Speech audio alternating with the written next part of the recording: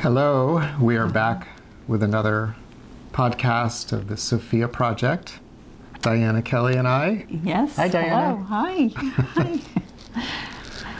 Yeah, and today we would like to talk a little bit about the relationship between Mother Mary and Sophia, with a little bit more emphasis on Mother Mary as an expression of the broader Sophianic themes. We'll be talking a little bit about Diana's relationship to Mary. Yes. And your personal relationship, experiences that you've had with her that have kind of ushered you in to the bigger picture of a relationship with Sophia. Yes, for sure. Okay. So, I think briefly, what I've noticed. So, Mother Mary, is just a beautiful figure, loving mother image that was not necessarily very prominent in early Christianity. You know, she had her role being the mother of Jesus, and there's the nativity scenes that emerged gradually.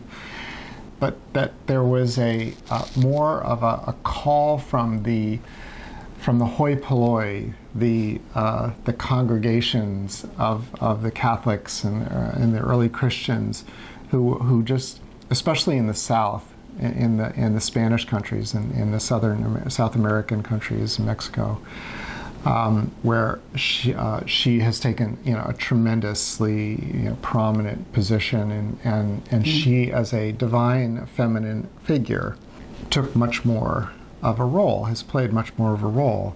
You were saying that the parish that you grew up in Philly. Yes. Our Lady of Mount Carmel. Yes. and all these different parishes had different names of Sophia, the different, of Mary.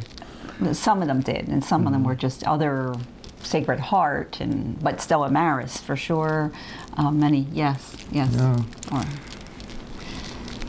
South Philly. This is our tough lady, Diana from South Philly. So I just have become aware of how at some point Mary also seemed to represent the broader theme of Sophia and be almost like a parochial or embodied or personal expression of the archetype of Sophia. So the Assumption of Mary and the coronation of Mary, which is a huge theme, which we've talked about, or you've done a whole thing around the coronation and the ampulla, and Mother Mary with that. But the Assumption of Mary was finally recognized by the Catholic Church in 1950, where this sort of mortal feminine figure was raised up into being, the Queen of Heaven.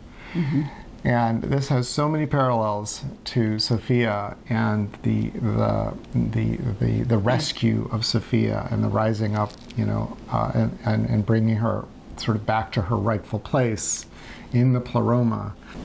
So we are making note of that Mary has broader significance beyond just being the mother of Jesus.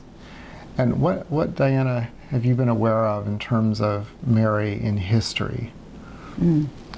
So one of the most striking things for me was to hear that she was mentioned more in the Quran than in the Bible. And one time I found myself at the Asian Art Museum in San Francisco at an exhibit that was all to do with the silk trade.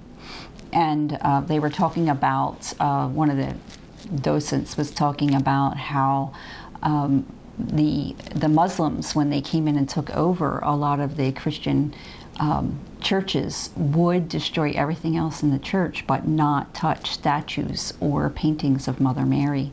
And I found that very significant Some of that was the timing, because I had just received a message from Sophia saying to me that she was preparing me to be a voice for her because people would need her in the world in a way that they did not yet quite understand, and that people all over, no matter race, culture, religion, needed her. And that, like right shortly after that is when I had this experience in the museum. So it was being confirmed for me in different ways how true this message was. I think that Mary clearly can offer an image of the divine feminine that is very available, and can make it, in a sense, more accessible, make the theme, the energy of Sophia sort of more accessible to people. But Diana has, worked with her own sort of clairaudient and her higher perceptual abilities, having a connection with Mother Mary from a younger age and different phases of her life that then led her into a relationship with Sophia. And so we wanted to just give you like we want to hear a little bit of like what that has been for you, and you growing up Catholic and having a strong relationship to Mother Mary. Yes. Yeah. Yeah. So yes, I mean, that was definitely like the groundwork was laid there for a relationship with Mother Mary in a really, profound way, not just because of being raised Catholic, but also just within my own family. There was a devotion to Mother Mary. But then as, I had my normal teenage years, and I kind of went off into my own belief and disbelief and disconnect. And when I was about 28, I started to have more experiences with Mary in a very profound way, which led to me beginning to do automatic writing, where I would be able to get messages, receive messages from her. And most of the messages initially were just directly about my own life and how to how to behave, how to proceed, how to handle challenges, things like that. Yeah. I think you've said that your automatic writing is you hear it. Yes. And then you write what you hear. Kind of like dictation, like the old dictation would be. I was taking dictation on a steno pad from Mother Mary. Yes. Yeah, and so you've mentioned a bit of how she mentored you and were putting you through training. Yeah, I mean, a lot of it was walking through certain things in life. For example, a big one was that I needed to move to California from New York. I was living in Brooklyn. Way to go, Mary. Yeah. And it was challenging, and every step of the way I was trusting, that it would be able to happen on all different levels, and including in the 90s finding a home out here, which was in Silicon Valley was really hard to do. So they were it was using my own life and things that I needed to do, and also they were treated as initiations. And so, for example, when I did make the move, I was actually given a spiritual name, and that was when I was given the name Kyrion. So I would that was acknowledged then as an initiation. So you had the opportunity to learn of Mary's teachings with regards to the womb chakra. Right. Yes.